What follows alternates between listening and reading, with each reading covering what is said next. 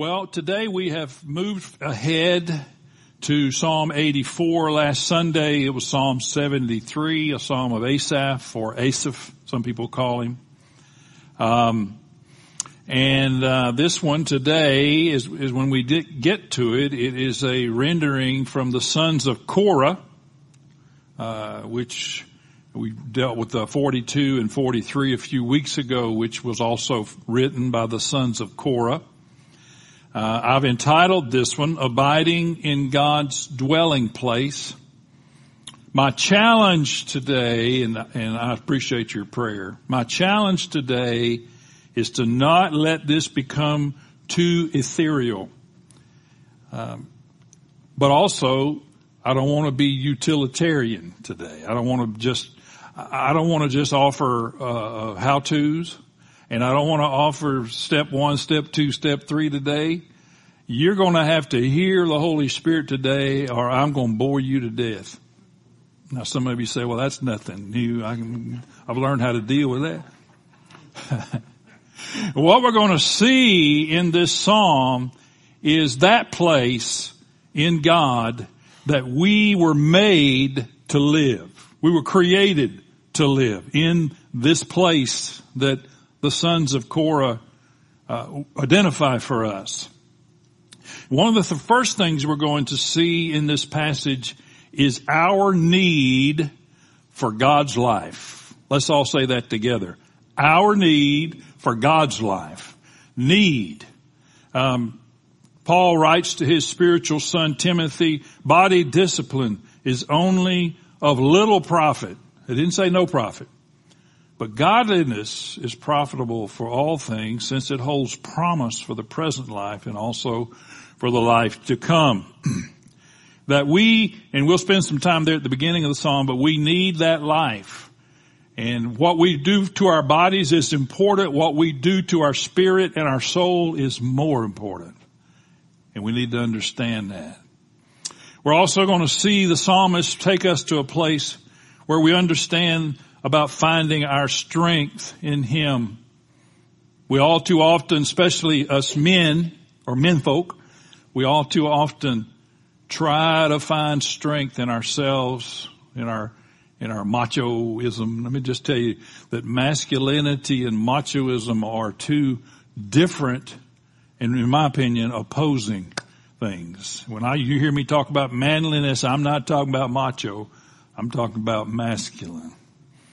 And then he'll finish out by dealing with the passage, one day in the courts of our protector. I'll never forget when we were in Del Rio, Texas, about to go across the border into Acuña, Mexico. And we were gathered together on a morning to worship, do some worship, praise and worship. Don was there. I forget who all was playing and singing. There was another group with us, and I want to say they were from St. Louis, not our sister church in St. Louis, but it was another group. And they began to sing that song. I don't know about everybody else. That's the first time I'd ever heard it. Better is one day in the courts of our God. And boy, of course, we came back, and immediately Don started singing that song on Sunday mornings. And so that's where it comes from. So I'm going to read Psalm 84, verses 1 through 12.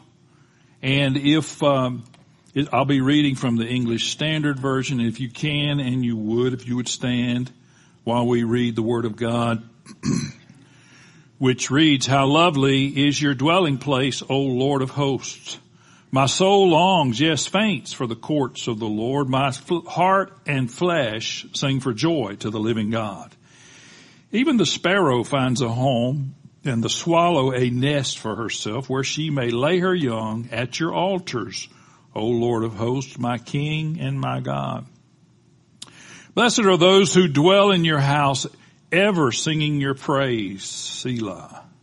Blessed are those whose strength is in you, and whose heart are the highways to Zion. Now, in the Hebrew, the words to Zion do not appear, so your Bible, your version may not have that. As they go through the valley of Baca, they make it a place of springs. The early rain also covers it with pools. They go from strength to strength. Each one appears before God in Zion. O Lord God of hosts, hear my prayer. Give ear, O God of Jacob, Selah. Behold our shield, O God. Look on the face of your anointed. For a day in your courts is better than 1,000 elsewhere. I would rather be a doorkeeper in the house of my God than dwell in the tents of wickedness. For the Lord God is a sun and shield. The Lord bestows favor and honor. No good thing does he withhold from those who walk uprightly. O Lord of hosts, blessed is the one who trusts in you. You can be seated. May the Lord add his anointing and awareness to the reading of the scripture. This psalm is divided into 3 stanzas, and that's how we're going to deal with it. And each stanza is marked by the word Selah at the end of the stanza. And so the first stanza, I've just used this subtitle, My Soul Longs. My soul longs. Now I want to tell you today that your soul longs for God whether you realize it or not. Whether you realize it or not, your soul longs and needs God, God's hand, and God's presence. Your soul longs, my soul longs for the courts of the Lord. What happens in the courts? There's praise, there's honor, there's respect. There's all of the things that happen in the courts of a king, because he calls them my God and my King. He says, my heart and my flesh cry out. You could reword that to say my body and my soul, all my desires, all my aspirations long and cry out for God. Now, you think, well, I can't live there all the time. Yeah, you can. So I heard people say, well, I'd like to just live down at the church house all the time and worship God 24 hours a day, 7 days a week.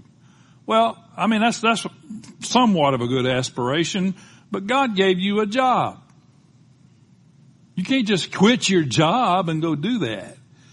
But there's got to be, and there is, a part of you that longs for God himself. Please do not lean too heavily on academics. Academics are very important. Do not lean heavily on all the things, the trappings of Christianity that we embrace, and almost all of it is good stuff. Unless those things lead us to God himself. This is not about just learning principles and precepts. It's not just about learning about laws and statutes. It's not just learning information, but it's about learning God. You need God. You don't just need teaching about God. You need him. Now you get to God through teaching. Jesus said you search the scriptures because you think in the scriptures you have eternal life. But what you don't understand is the scriptures are talking about me. The scriptures are always leading us to Jesus Christ. I can find Jesus in every book of the Bible. I'm not going to do it today, but I can.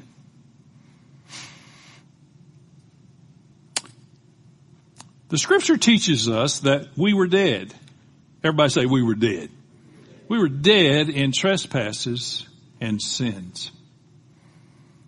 How did that happen? It happened in the Garden of Eden. When Adam and Eve sinned, immediately humanity died, become tainted, began to decay. Now it took them a long time to decay because they lived like 900 years. But we, you and I, were dead in our trespasses and our sins. Ephesians 2:1 teaches us that, and other passages, that we were dead in our trespass. I want us to understand that. Before you came to Christ, before Christ found you and redeemed you and regenerated you, You were dead in your you wasn't physically dead. We know that. But you were dead in your trespasses and sins. You were dead to God. Your spirit was dead. Scripture says that when we were dead in our sins, that we once lived in the passions of our flesh, carrying out the desires of our body and our mind. And we were by nature children of wrath. We were objects of wrath. Some of the versions will say there. We were dead. I hope you get the impression that I want to tell you that you were dead. Beat a dead horse. Oh, okay, I'm sorry. Paul writes later in the same letter that we were alienated from God. This is key. Before we were regenerated by the power of God's Holy Spirit, by God's energy, we were alienated from God. Scripture teaches us that we were at enmity with God. In other words, whether we like it or not, we were enemies. Not that we were sitting around saying God's my enemy, but our life was opposed to God and God's life. When we were alienated to God, the Bible teaches us that we were calloused.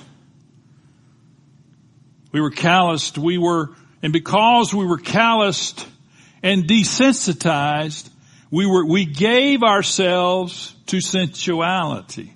Because we were desensitized, we tried to find some kind of a fulfillment in the fulfilling or the satisfying of the five senses in some way. Y'all can relate to that. And we can also relate to the fact that if we did that long enough, we never found what we were looking for. Why?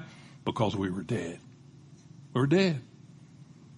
So I'd sure like you to get me alive real quick. We're getting to that. But if we don't understand that we were dead in our trespasses and sins and that God did something for us, we won't understand the cry of the heart that the sons of Korah wrote in this first stanza. Scripture teaches us that He quickened our souls. We were dead. God quickened our souls. And I've said this recently, I don't have a big problem, but I have a problem with the nomenclature or the vernacular that says, I made a decision for Christ. I understand what that means because we have to say yes. But first of all, we didn't choose Jesus. He chose us. We couldn't even have come to Him unless He chose us and gave us the grace to do so. And we were dead. And then He made us alive. God made us alive together with Christ. We were dead. Everybody say we were dead. He made us. What? Y'all sound like you're dead now. Let's do it again. We were dead. He made us alive. That's the key. That's the key to what I'm trying to get at right here. I know you know this. Hopefully you learned this in Sunday school. I didn't. I colored footballs in Sunday school. God made us alive together with Christ. I'm not going to turn, but there's a passage in Ezekiel 37, and it's about the valley of the dry bones. God says to Ezekiel, you see those bones? Do you think those bones can be made into anything? And Ezekiel said, Ezekiel was smart. He said, you know, Lord. And he said, prophesy. And he prophesied in the rattling. It says a rattling noise came, and they came together as bones. And of course, muscle and everything, skin. He said, do you think these bones can live? And you know, Lord, I know you know. And God said, prophesy that the breath will come from the four winds and blow on those bones. And Ezekiel did that, and the wind and the breath came upon the bones. The Bible says the bones came together and there was no breath in them. You know what that means? They were dead. No breath. He prophesied, and the Bible says breath came into them. No breath, breath. Dead, alive. And then it says they lived and stood on their feet. No breath, breath. They lived and stood on their feet. And that is very symbolic, if not applicable, to what happened to us when we came to Christ through His grace. And we were regenerated and we were made alive. I want to submit to you that living spirit, that living soul that was dead but is now alive, we need God. Your spirit needs God.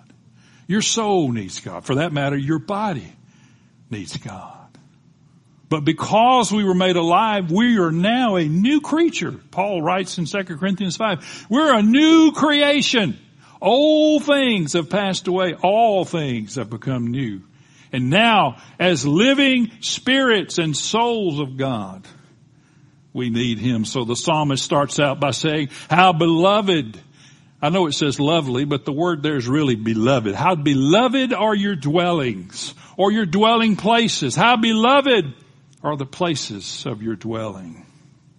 Blessed are those who dwell in your house. Psalm 27, one thing have I asked of the Lord that I will seek after, that I may dwell in the house of the Lord in all the days of my life, to gaze upon the beauty of the Lord and to inquire in His temple, always singing your praise. One thing I've desired, to dwell in your house, to abide in your house. What is God's house? It's just abiding in Him. We'll get to that in a moment. Always. Matter of fact, now, Jesus said, abide in me and I in you. Abide in me and I abide in you. We need that connection. We have that connection. But if we only live by the trappings of Christianity, if we're only satisfied with doing the things of God instead of connecting with the God of the things, we will not experience the fullness and the richness of the life that God has for us. To keep going and to keep being productive, we need God Himself. We need His breath. And of course, His breath comes to us by the Holy Spirit. He said, I am the vine and you are the branches. I am the vine. You are connected to me. You are the branches. That is where we receive our supply. You need spiritual supply. I need spiritual supply. When I don't get spiritual supply, I get carnal. I get dry. I resemble a dead man again, although I'm not. What I'm saying to us today is we need to continue in a daily, personal relationship with the Lord Jesus. A daily, every day, communicate with God. Every day, draw from God. Every day, draw from God's people. For you remember that it's through the joints, Ephesians 4:16, it's through the joints that the supply happens, through the body of Christ. And so through the body of Christ, as Phil said, it's kind of hard to do that if you're not connecting with people. Through the body of Christ, we receive this supply of God, and it's coming from the vine, capital V, where we learn to trust, where we live in prayer, where we live in obedience to God. Which brings us songs like, I need thee every hour. Think about that. I need thee every hour. Songs like, I come to the garden alone while the dew is still on the roses, and He walks with me and He talks with me. Those are songs that come out of a heart that recognizes we need that. It's not just that we enjoy it, which we do. You gotta have it. Your soul longs for that whether you know it or not. Abide in him. John writes in his letter, by this we know that we abide in him and he in us because he has given us of his Spirit. Oh, Lord, help me. You see, because every one of you who have been regenerated by God's power and by the power of his Spirit, every one of you have the Holy Spirit living in you, and God has given you his Holy Spirit, and you can recognize his Holy Spirit in your life if you abide in him. If you have intentionally made your direction that you would abide in him through connection, through the Scripture, please, no matter what you do, no matter what you do in God, always remain tethered to the Word of God. Don't ever get away from the Word of God. But remember that the Word of God, by the work of the Holy Spirit, brings us to Jesus Christ. If you just read the Word of God and you see laws, you're not reading it right. You got to read the Scripture and see Jesus and let it bring you to him. We need the presence and the activity of his Holy Spirit in our lives as evidence that we are abiding in Christ. You say, well, I'm not that spiritual. I'm not either. So, you're the pastor. That doesn't matter. I'm not a spiritual person. I'm really not. I wish I was. But I know when the Holy Spirit is in me. And I can recognize the activity of God's Spirit in me. And you can too. Don't think you got to have a piece of paper calling you a clergy to do that. You don't. As a matter of fact, that'd be a sin to wait for that paper. Thank you, Lord. You understand that? I'll take that as a yes. The second stanza says, blessed are those whose strength is in you. Blessed are those whose strength is in you. Where do you gain your strength? Where do you try to gain your strength? Do you try to get it through knowledge? Do you try to get your strength through your own efforts, through your own abilities? Nothing wrong with knowledge, and there's nothing wrong with being diligent. But if you think that's where your spiritual and stamina strength is coming from, you're mistaken. He says, blessed are those who strengthen you, in whose heart are the highways. This version says to Zion. It literally means in whose hearts are highways. What we're dealing with here, and there's 4 or 5 versions that you may have, what we're dealing with here is the idea of pilgrimage. Blessed are those whose strength is in the Lord and whose hearts are on a pilgrimage. You and I are being pilgrims through this world.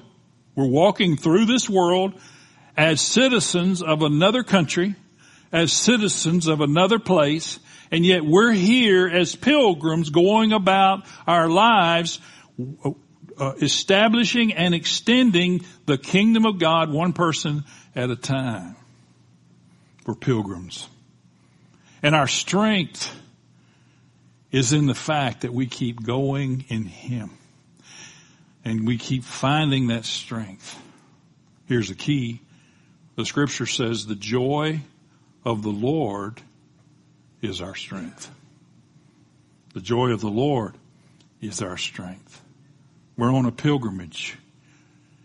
He says something interesting. Well, I guess he says everything that's interesting, but really interesting. He says, as they go through the valley of Baca. That's a word that means tears. Many people believe it actually just means the valley of lamentations. Some people in some of the songs use the term veil of tears, and they get that from this verse. Going through, can we identify with a valley of tears? I'll take that as a yes. Can we identify with times in our life when we are experiencing a certain amount of lamentations? If you're not, I'd like to bring you a newspaper or a TV news broadcast and let you watch it, and then you'll be in the valley of tears.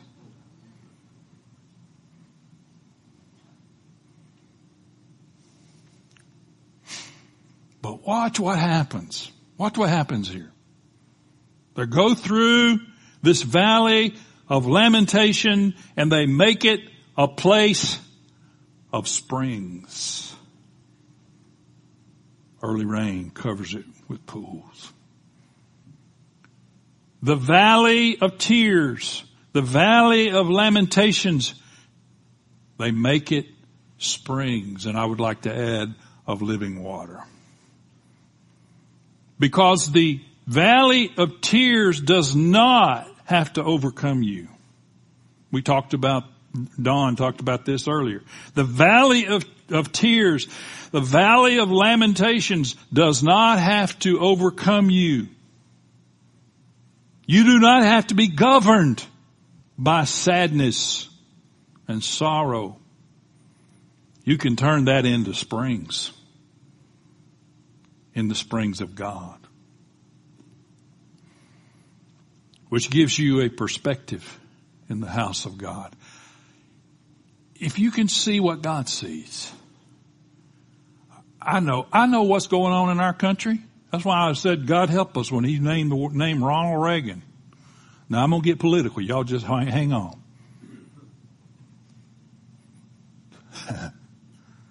And I know somebody's not going to agree with this. Well, just, you can take me off your Facebook page. You can take me off your Twitter. You can take me off your Instagram. I don't care. If I'm there, in the Southern vernacular, it ain't me. Ronald Reagan was the greatest president we've ever had in modern times.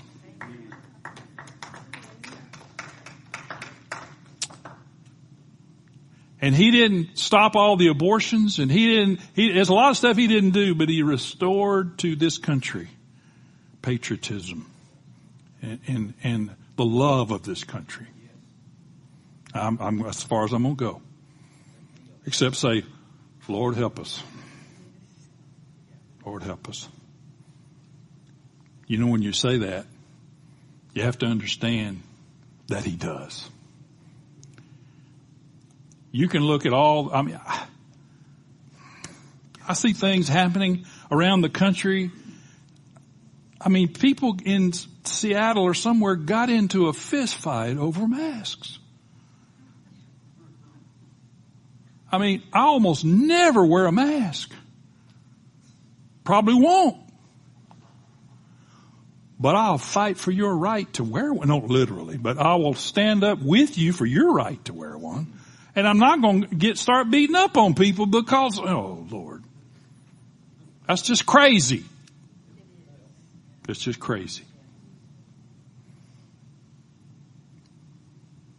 But when God sees what's going on in our world, he doesn't see what you see. And I want to be in that place of the perspective of God, in that place where the lamentation turns into springs of living water so that I can see God's perspective. Okay. I'm not running for office. I would run away from it if I could.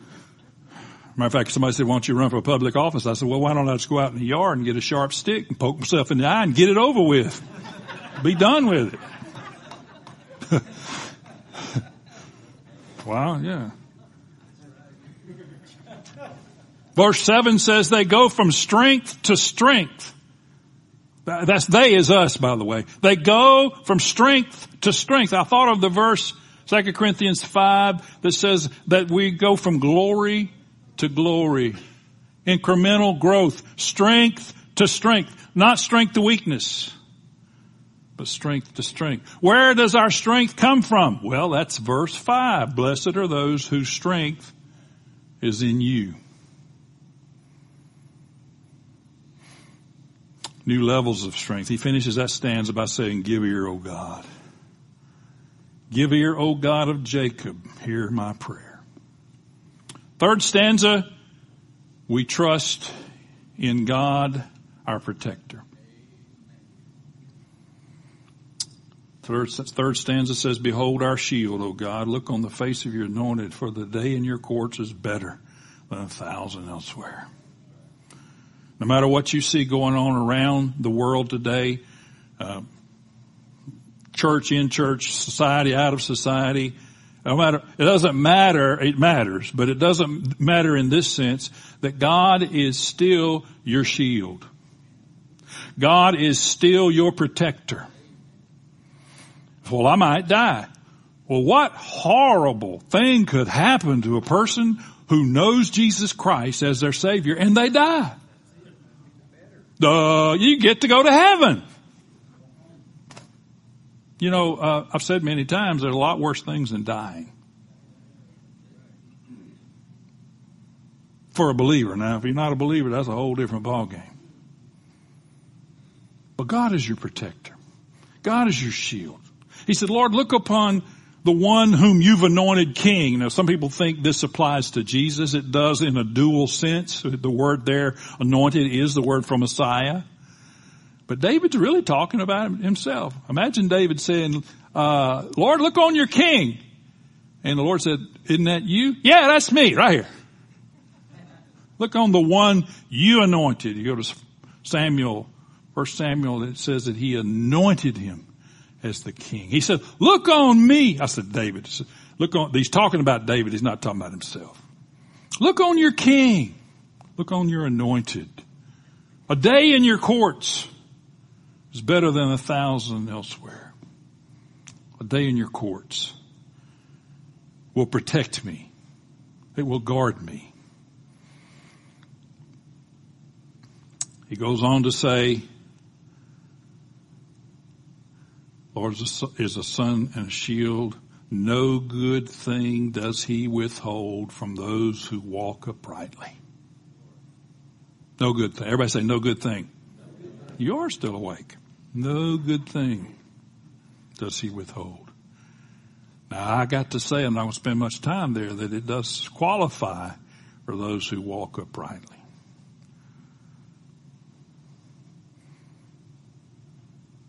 Blessed, the last line, blessed is the one who trusts God or trusts in God. So, well, yeah, I trusted Jesus as my Savior 55 years ago. Do you trust him today? Do you trust him in light of circumstances? Do you, as we sang earlier, do you trust him when everything's going great? And do you trust him when everything's going down? When everything's crumbling, when the doctor has given you a bad diagnosis, when your employer has said something to you you didn't want to hear? Are you trusting him when there's relationship issues in your house? Are you trusting him then? Or are you trying to fix it? Now, I'm not trying to turn us into spiritual eggheads this morning, and I'm not trying to make us so heavenly minded we're no earthly good. I'm trying to make us so heavenly minded that we are earthly good. I've told you before, I'd rather deal with a demon-possessed person than someone with a religious spirit, because they make me sick. I would tell you what I mean, what I really think, but I'll just try to tone that down a little bit.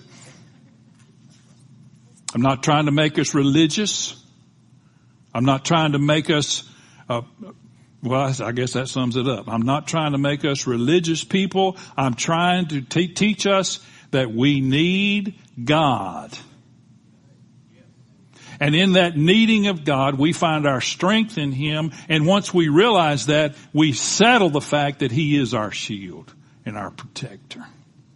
And that's what the sons of Korah are communicating to us in this psalm. Blessed is the one who trusts in God. I know what adverse circumstances look like. I know what uncomfortable places and situations look like. I know all about that. Like Rob said, I remember something. But I also know what happened when I said, God, I'm going to trust you. I said to someone recently, I have to trust God. You have to trust God. So, well, I don't have to do anything. Well, it's this way. There's nobody else. There's nobody else for you to trust in. Say nobody. Nobody. Nobody for you to, nowhere you can go And, the disciples, all the people left Jesus when he made the commitment, hey, if you eat my flesh, drink my blood, they said, whoo, he's getting serious about this thing. They hit the road, Jack. And Jesus, not a very good pastor, because he invited what was left to go. You should never, he said, do y'all want to go too? He didn't go to seminary and learn that, I can tell you. And Peter, in Granger vernacular, in the Granger paraphrase, Peter said, we looked and we couldn't find anywhere to go. There's an old gospel song entitled, Where Could I Go? Where could I go but to the Lord? Comes from that passage. And Peter is saying, yeah, we kind of looked around a little bit. We did. How else could he say, where could we go? Well, the only reason he could say that because he looked somewhere to go. I'm going to tell you something, saints. You don't have anywhere to go. You have nowhere to go. You have no one to place your trust in except God himself. So why don't you just let go of some things and trust God for once? And let it go.